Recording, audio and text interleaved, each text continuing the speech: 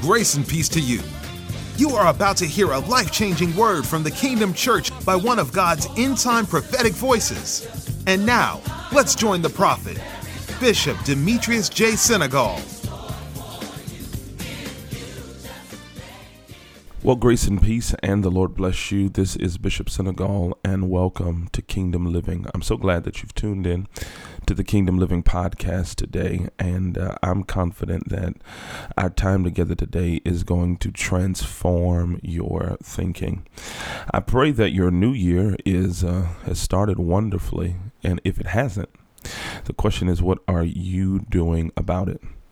Making a commitment to have no more bad days is the start of having a good life, because a good day is what produces good weeks produce good months produce good years, and good years, well, they produce good lives. And maybe you say, well, Bishop, I can't control everything that happens in my life. It's not realistic to say you won't have a bad day. Absolutely it is. It doesn't mean bad things won't happen.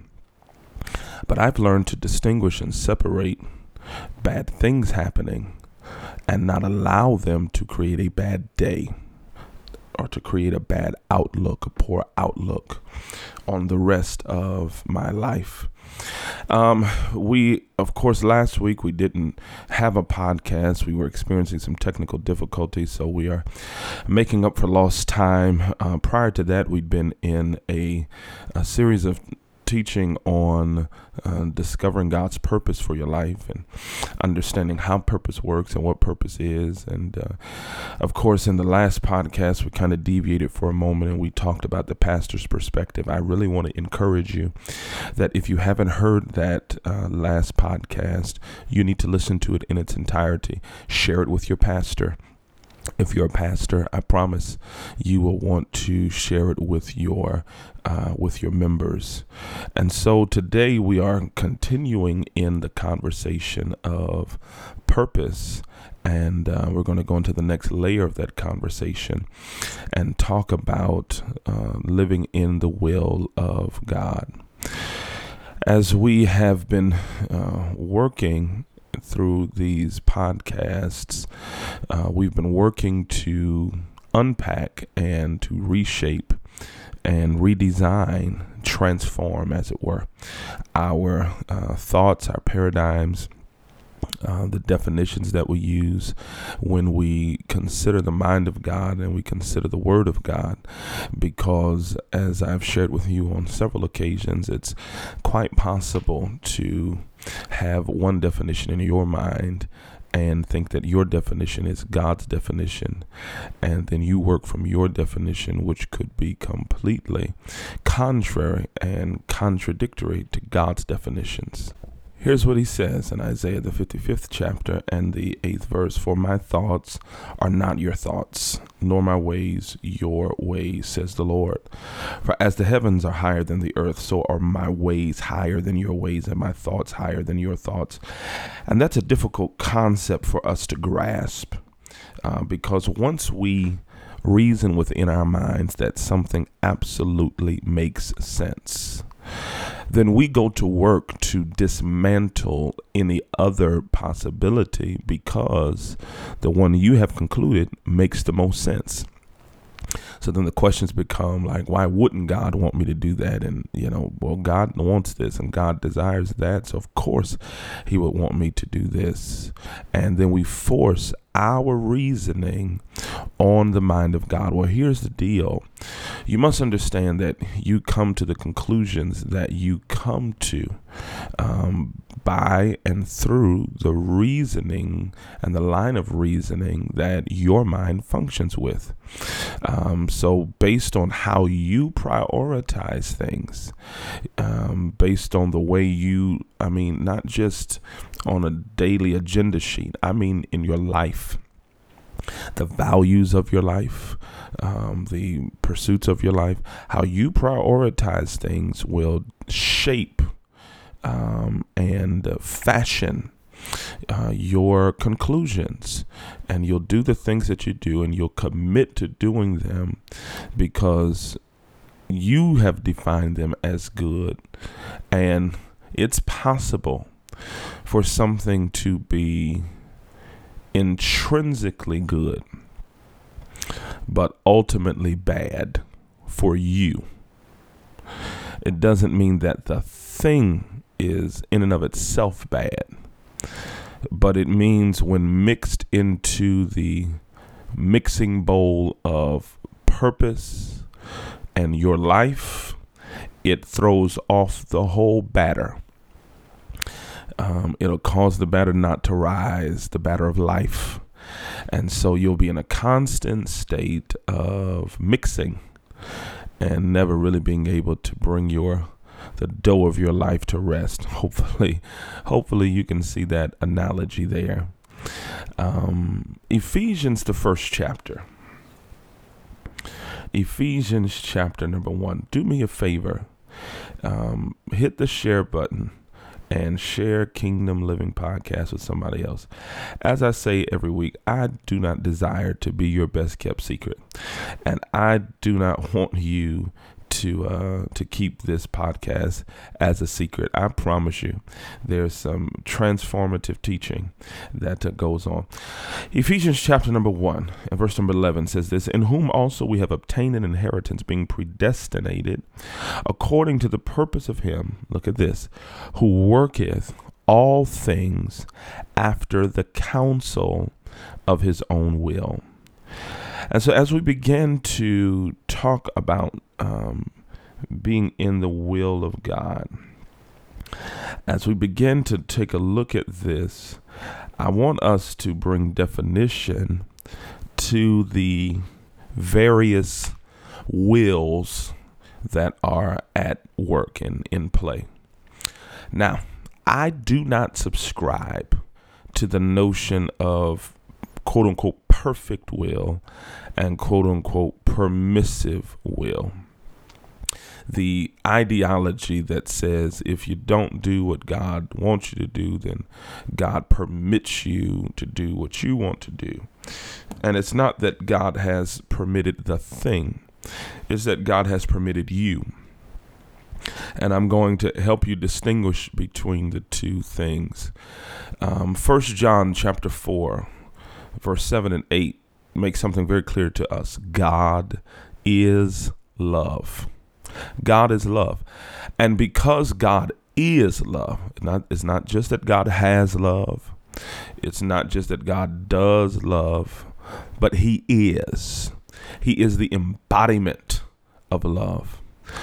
Well, the highest value to the love ethic, here's one of the wills, is free will. At the moment that free will is removed, then the opportunity to respond in love is removed, because without the freedom to reject, then there really is no choice. And if there's no choice, then you're not loving, you are complying. So built into the love ethic is the value of free will. He loves you so much. Free will reveals the love of God. You've ever asked the question, well, why didn't God stop this person from doing that? And why didn't God stop this? And why didn't God? Because that's not the way that God works. In order to interrupt those things and those people and force them into his desire and his plan, he would have to remove the principal value to the love ethic, which is free will. And while we're running around asking God why he didn't stop all these other people from doing what they did, it's the same reason that God didn't stop you. Perhaps you weren't a murderer. Perhaps you weren't some extremist, a rapist. But if you pause and assess your life, I promise you, there were some places, and for some of you there are at present, some places that you are out of the will of God. So God doesn't permit the things to happen. He permits you. He's given you and I a permit. A permit for what? To be free, which does not deny that he has a will. What it does is confirm that he has a will by reaffirming that in his will is the desire for you to choose. He doesn't want to force you. There's nothing loving or powerful or godlike about our God when it's force. Our God is completely contrary to any other God. He's a king that's unlike any other king. He doesn't force you into submission. He yields himself to you. He doesn't lord over you. He stands under you, undergirding you. And as a God, he loves you to him. He doesn't force you to him. So we have free will. Free will. That's the will that you have. To be free, the right to be free, to choose. Choose ye this day who you will serve. Adam, listen, you can eat of that tree, but don't eat of that one. Choose. Behold, I set before you open door. God has always given us the freedom of will. The freedom of will is what has humanity in the place that we are in. Not just negatively, positively. What makes us God's crowning jewel in creation is that he is a creator. We are creative. Couldn't be creative without the freedom to conceptualize, the freedom to envision and dream, the freedom to journey, which also means the freedom to step outside of God's desired course for you. So free will. But free will is a subset of God's sovereign will. So we're going to build this in layers here.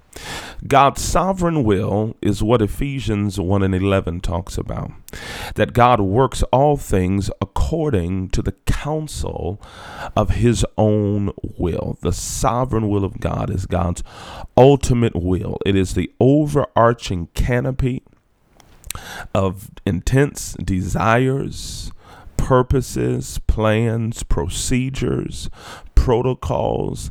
It is the will that serves as an umbrella over all other wills. So we have at the height sovereign will, and then we have free will. But then there's another will that God has, and God has a specific will for your life. But here's where it gets tricky. It's important that you be systematic in your theology. Systematic in your theology. I want you to remember that term, systematic theology. And when we talk about systematic theology, it is a form of approaching theology that has at its center the goal to reconcile all biblical truths into a self-consistent whole. What does that mean? That means that nothing that the Bible says, when put in its proper context with proper interpretation, will contradict anything else that the scripture says. It reconciles itself upon and within itself in a self-consistent whole. So, at any time that you are studying the Word of God and you read something, you say, well, wait a minute, this looks like it contradicts something over here that I read. You've got to step back and reapproach the text and allow it to reconcile itself. Well, in the same way that our approach to biblical revelation must be systematically reconciled, your approach to the will of God must be systematically reconciled. Specific will is God's desire specifically for you. What God wants you to be, what God wants you to have, where God wants you to go, when God wants you to go, why God has purposed you to be.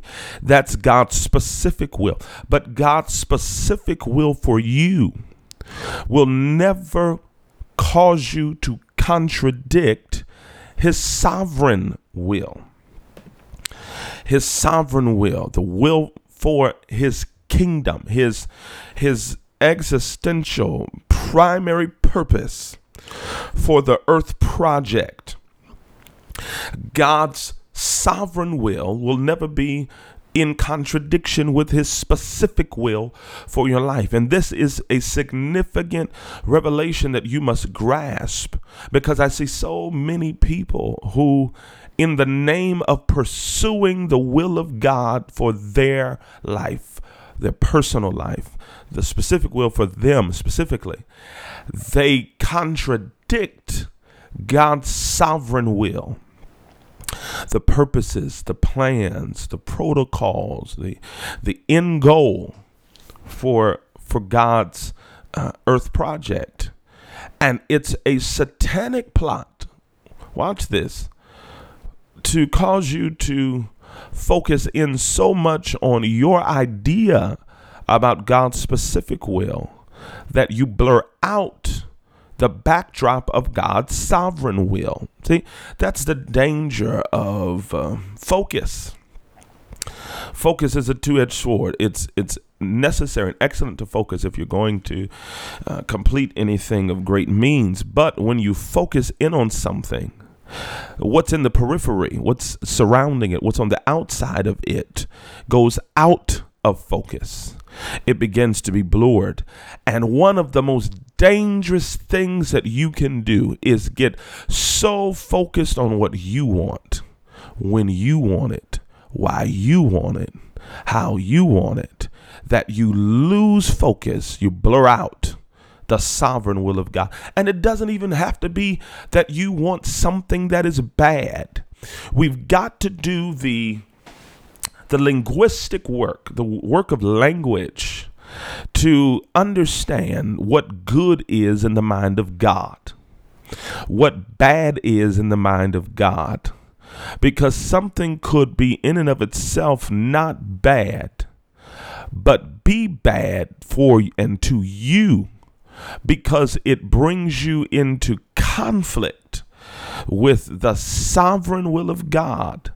It brings you into conflict with the sovereign purposes of God. It's not that it was bad.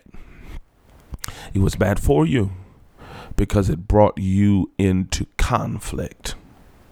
Are you grasping this? And I'll continue to build this picture because I want you to see the image of how easy it is to put God's specific will for your life at odds with God's sovereign ultimate will.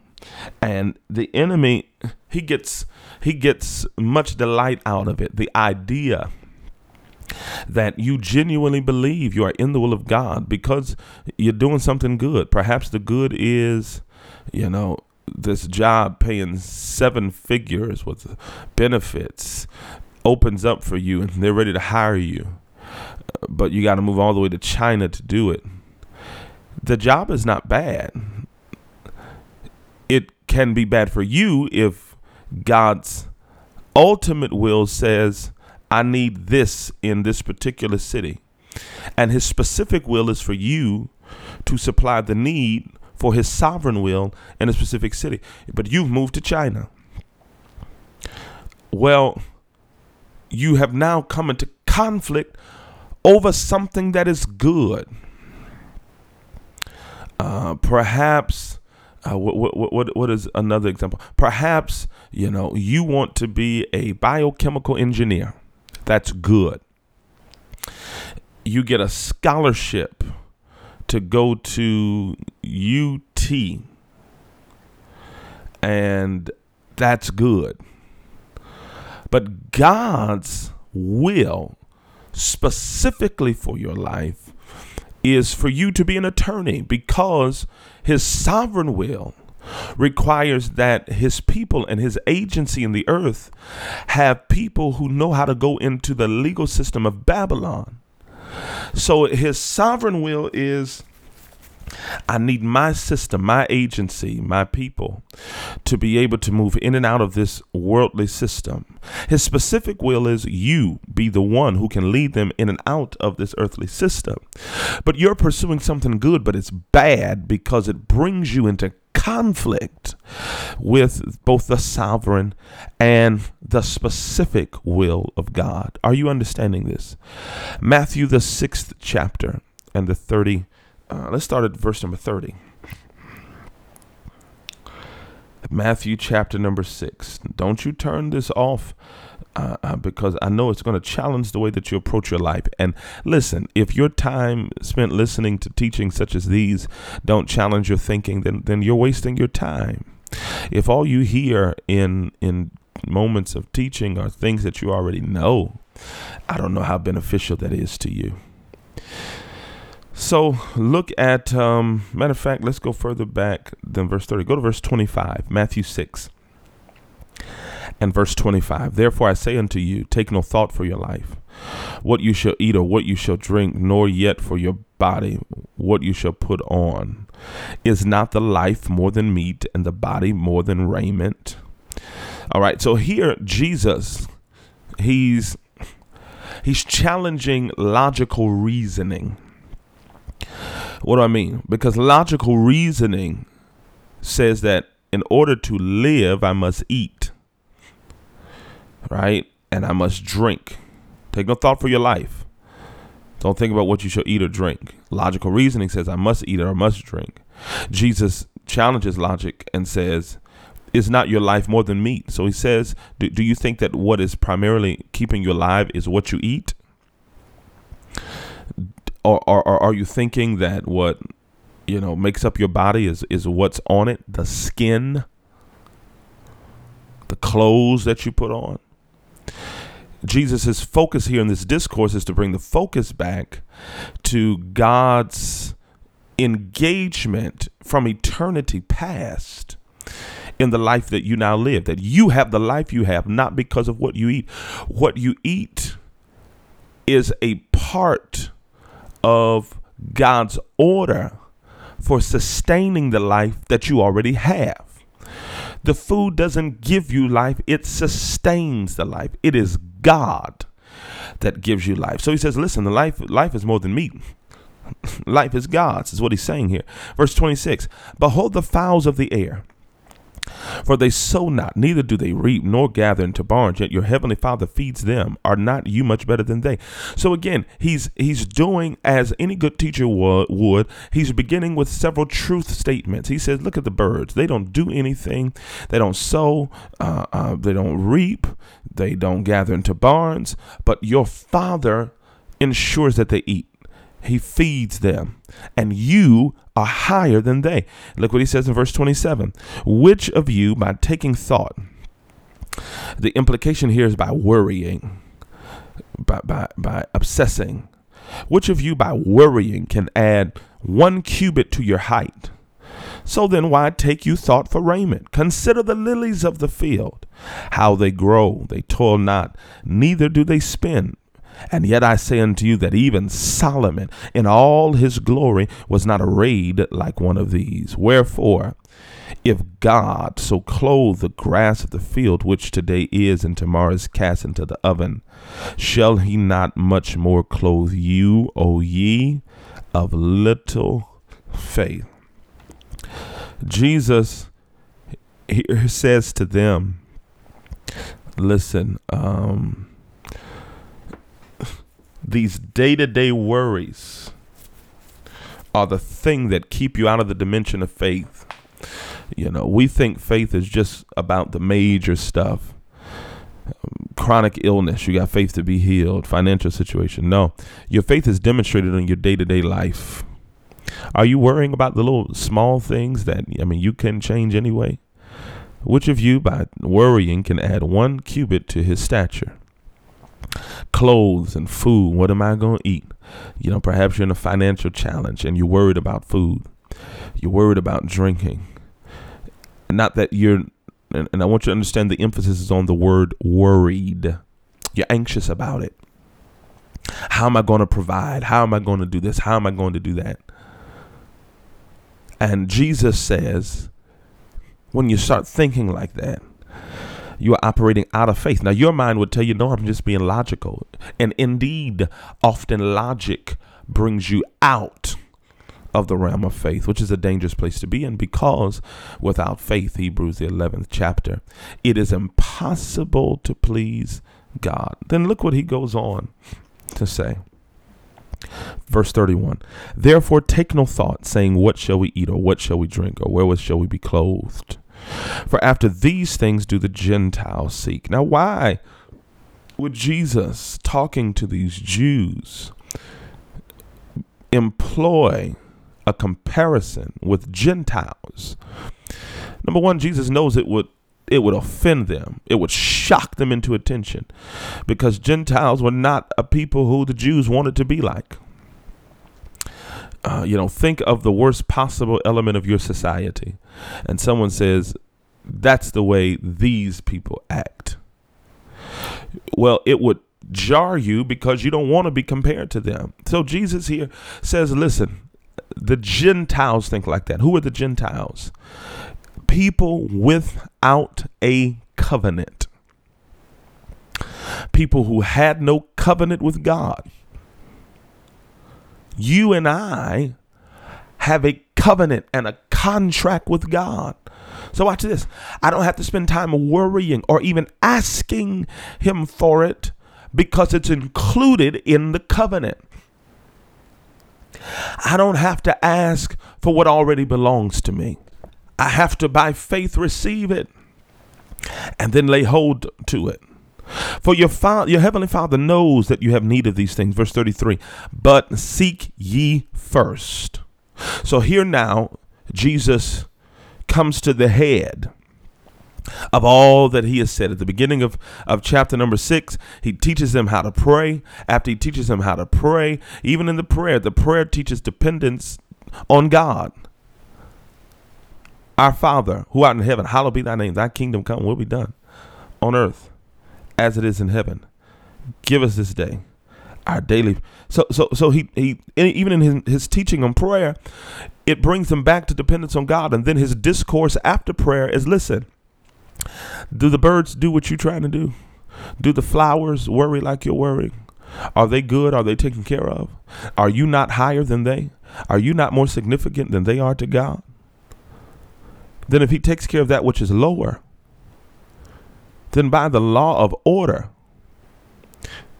he will and has made provision for you.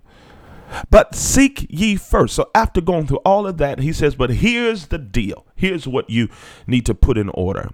You got to put your priorities in order.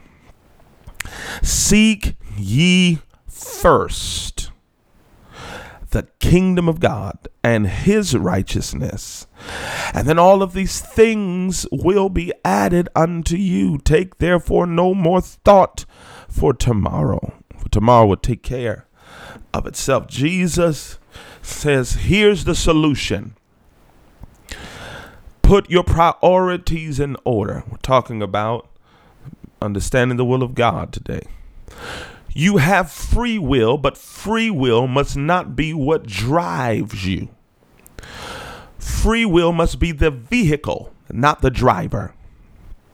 I'm going to say it again.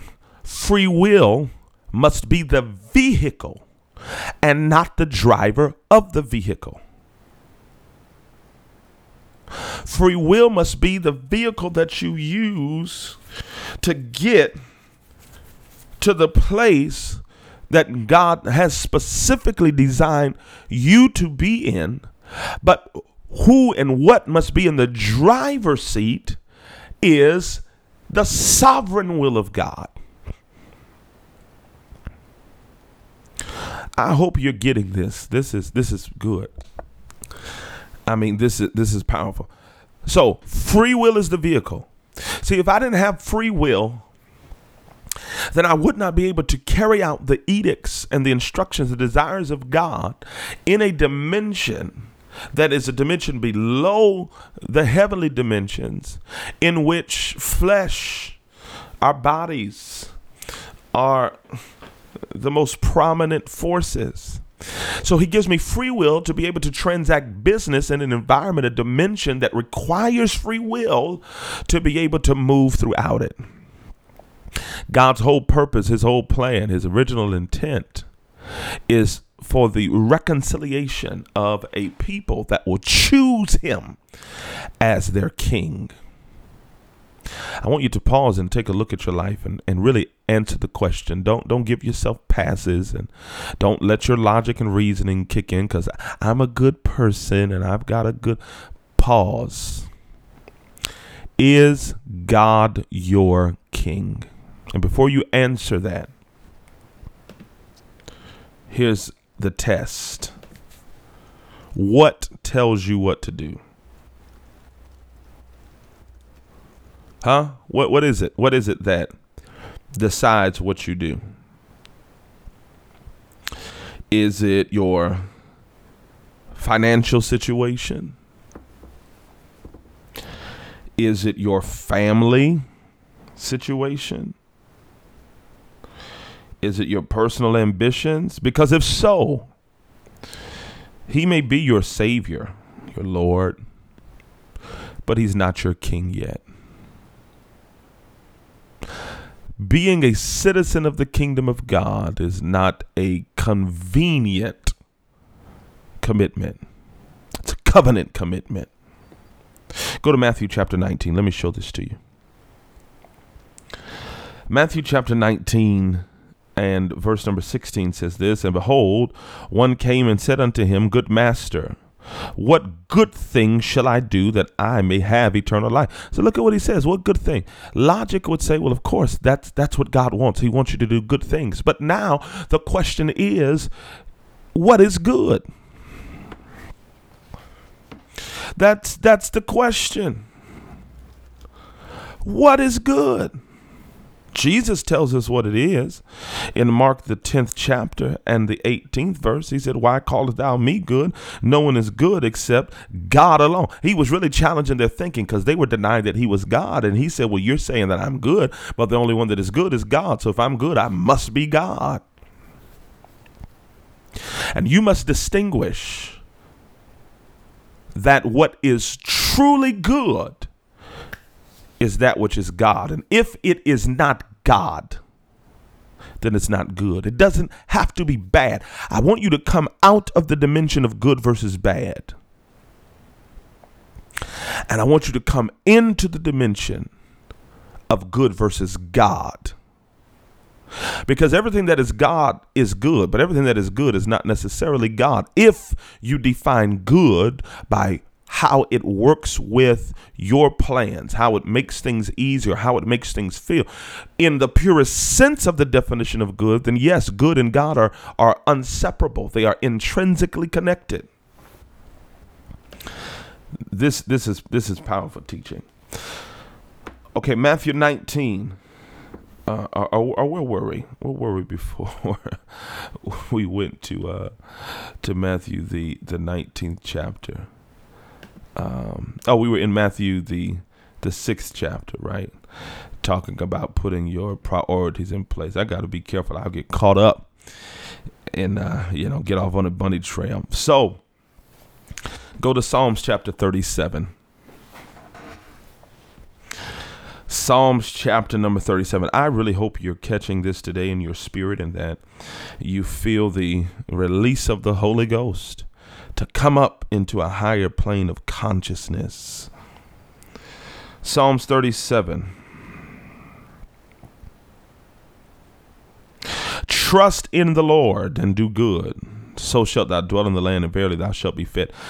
So doing good is intrinsically connected and trusting in God. I can't be doing what is good and I'm out of faith.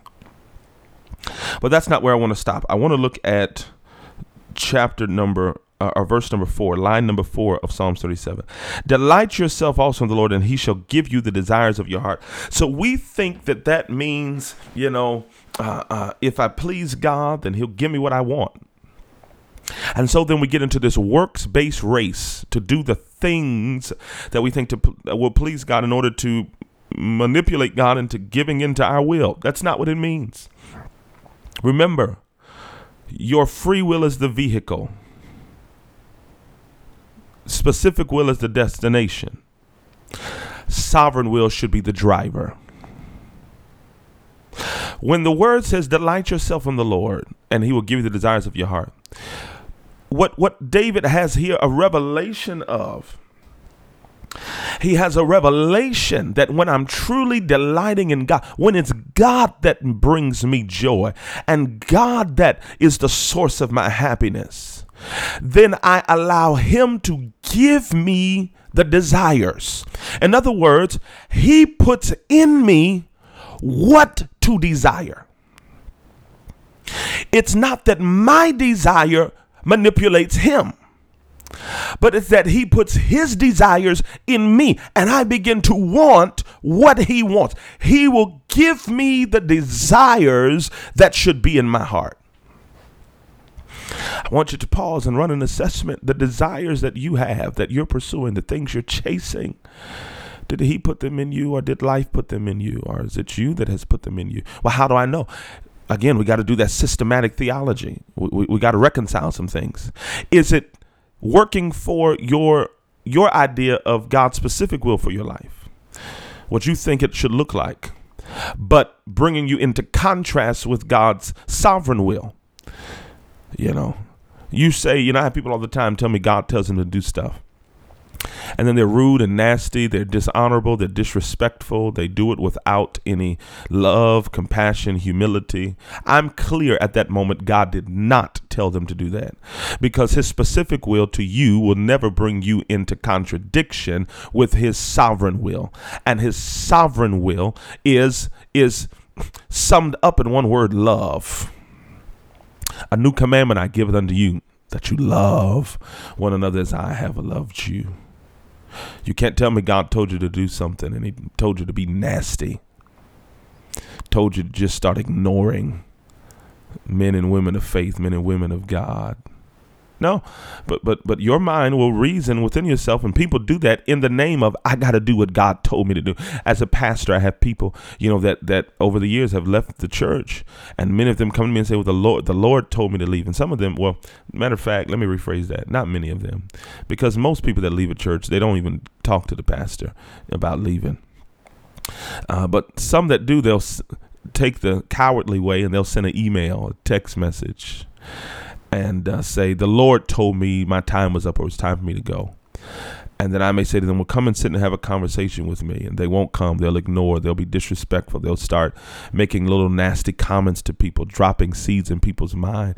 At that point, I'm clearer than ever. God did not tell you to do that, because nothing God will tell you to do will bring you into a conflict, a standoff with his sovereign will. I want you to assess the things that you've been doing, the choices you've been making, the moves you've been making.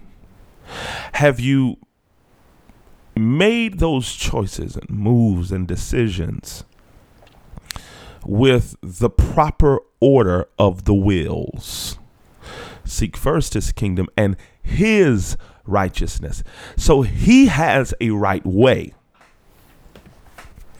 His righteousness is not necessarily your righteousness. What you think and can reason is right is not necessarily what God says is right.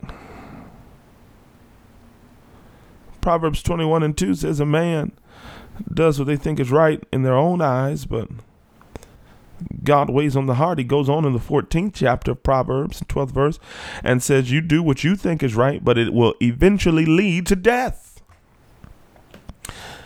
That's what the enemy's ultimate goal is. His sovereign goal is to push you down the road of doing what you think is right, what you think is good, because, hey, it's good after all. It's not a bad thing. And it ends in death, death of purpose, death of destiny, death of life in Christ. What is the value of God's will in your life? God's sovereign will, his specific will, and the free will that he has given you. What's the value you place on it? Because what you value, you protect, you guard. And when you value it, you understand how detrimental it would be to lose it. Saul had to understand it, but he learned the lesson too late. You remember that Saul is anointed king at age number 30 in 1 Samuel, the 13th chapter. And then the Bible says that shortly thereafter, God sends Samuel back to take the kingdom from him, to tell him, listen, the anointing has lifted off of you. Matter of fact, let's go there because I want you to see this. 1 Samuel chapter number 13.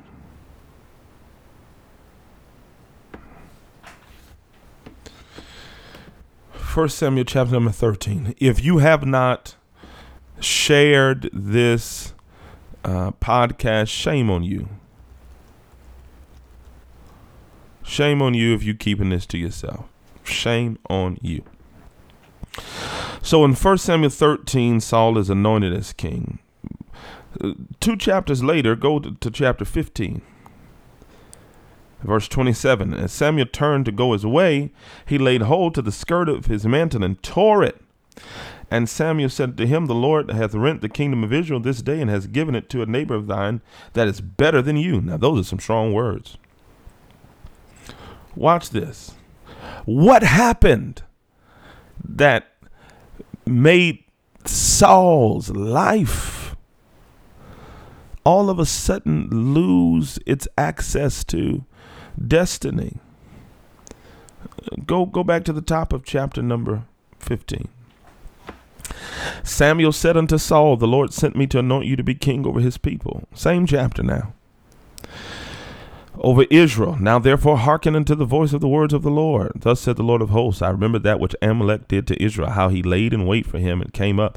Now you go and smite Amalek and utterly destroy all that they have, and spare them not. Slay both man, woman, infant, suckling, ox, sheep, camel, and ass.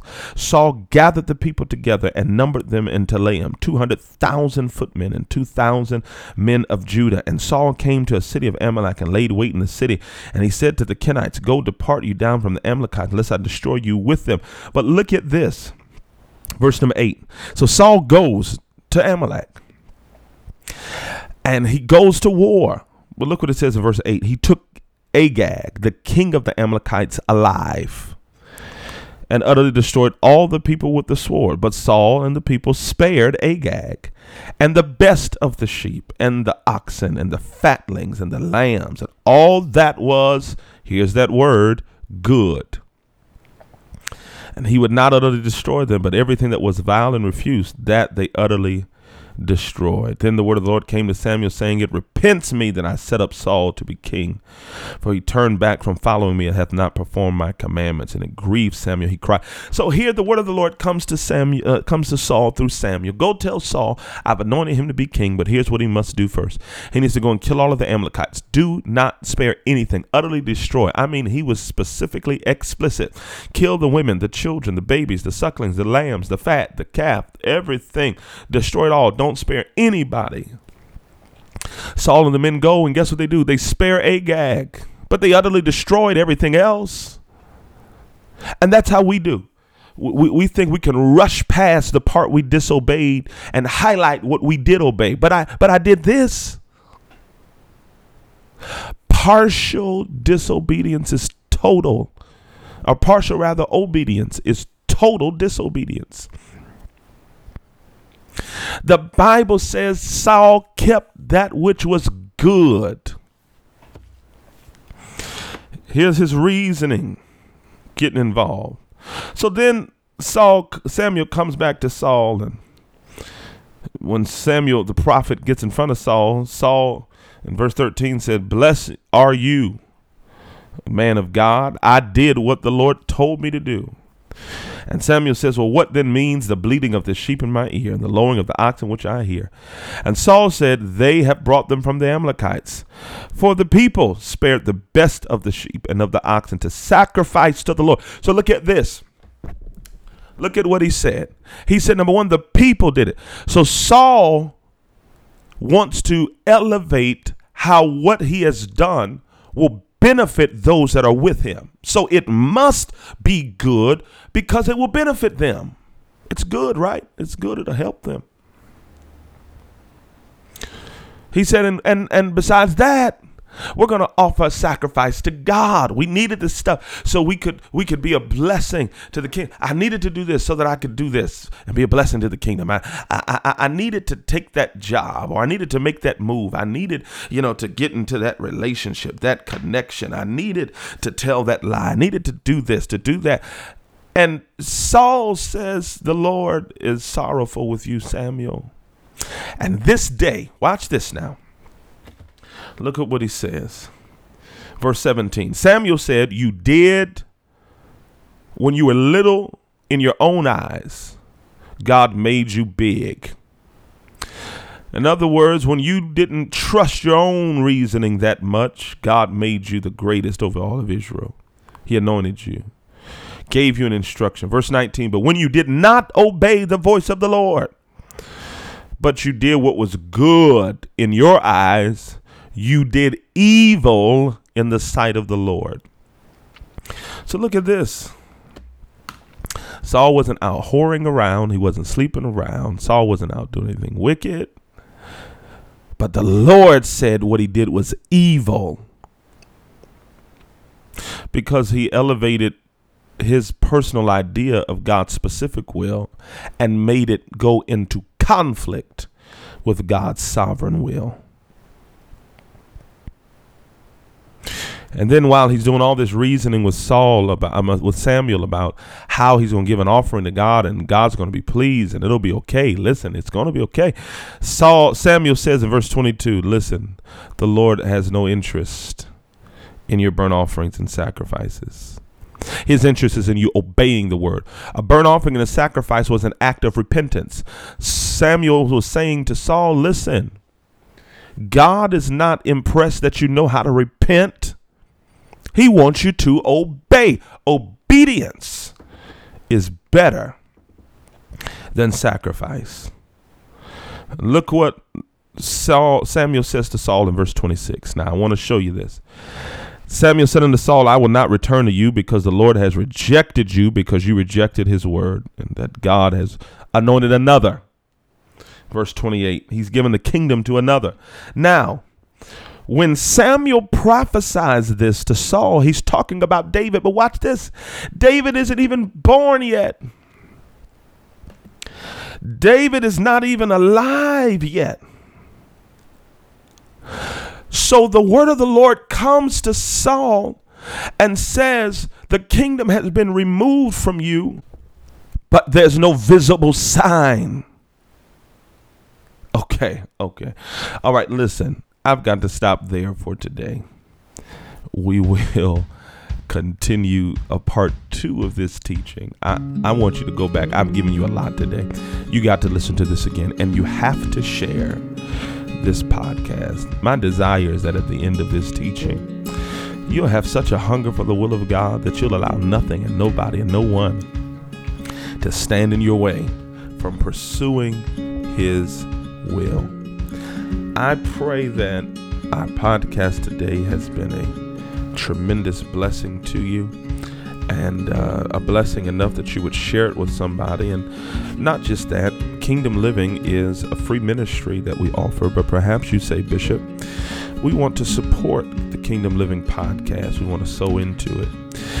We've made it very easy for you. Simply text the word give to the number 832-905-9433. The word give to 832-905-9433. And you'll be able to give with using the secure server. This has been Kingdom Living. My endeavor is to teach you principles to master the kingdom kind of life. It's time for us to regain and reclaim what God left for us as an inheritance and to live the kingdom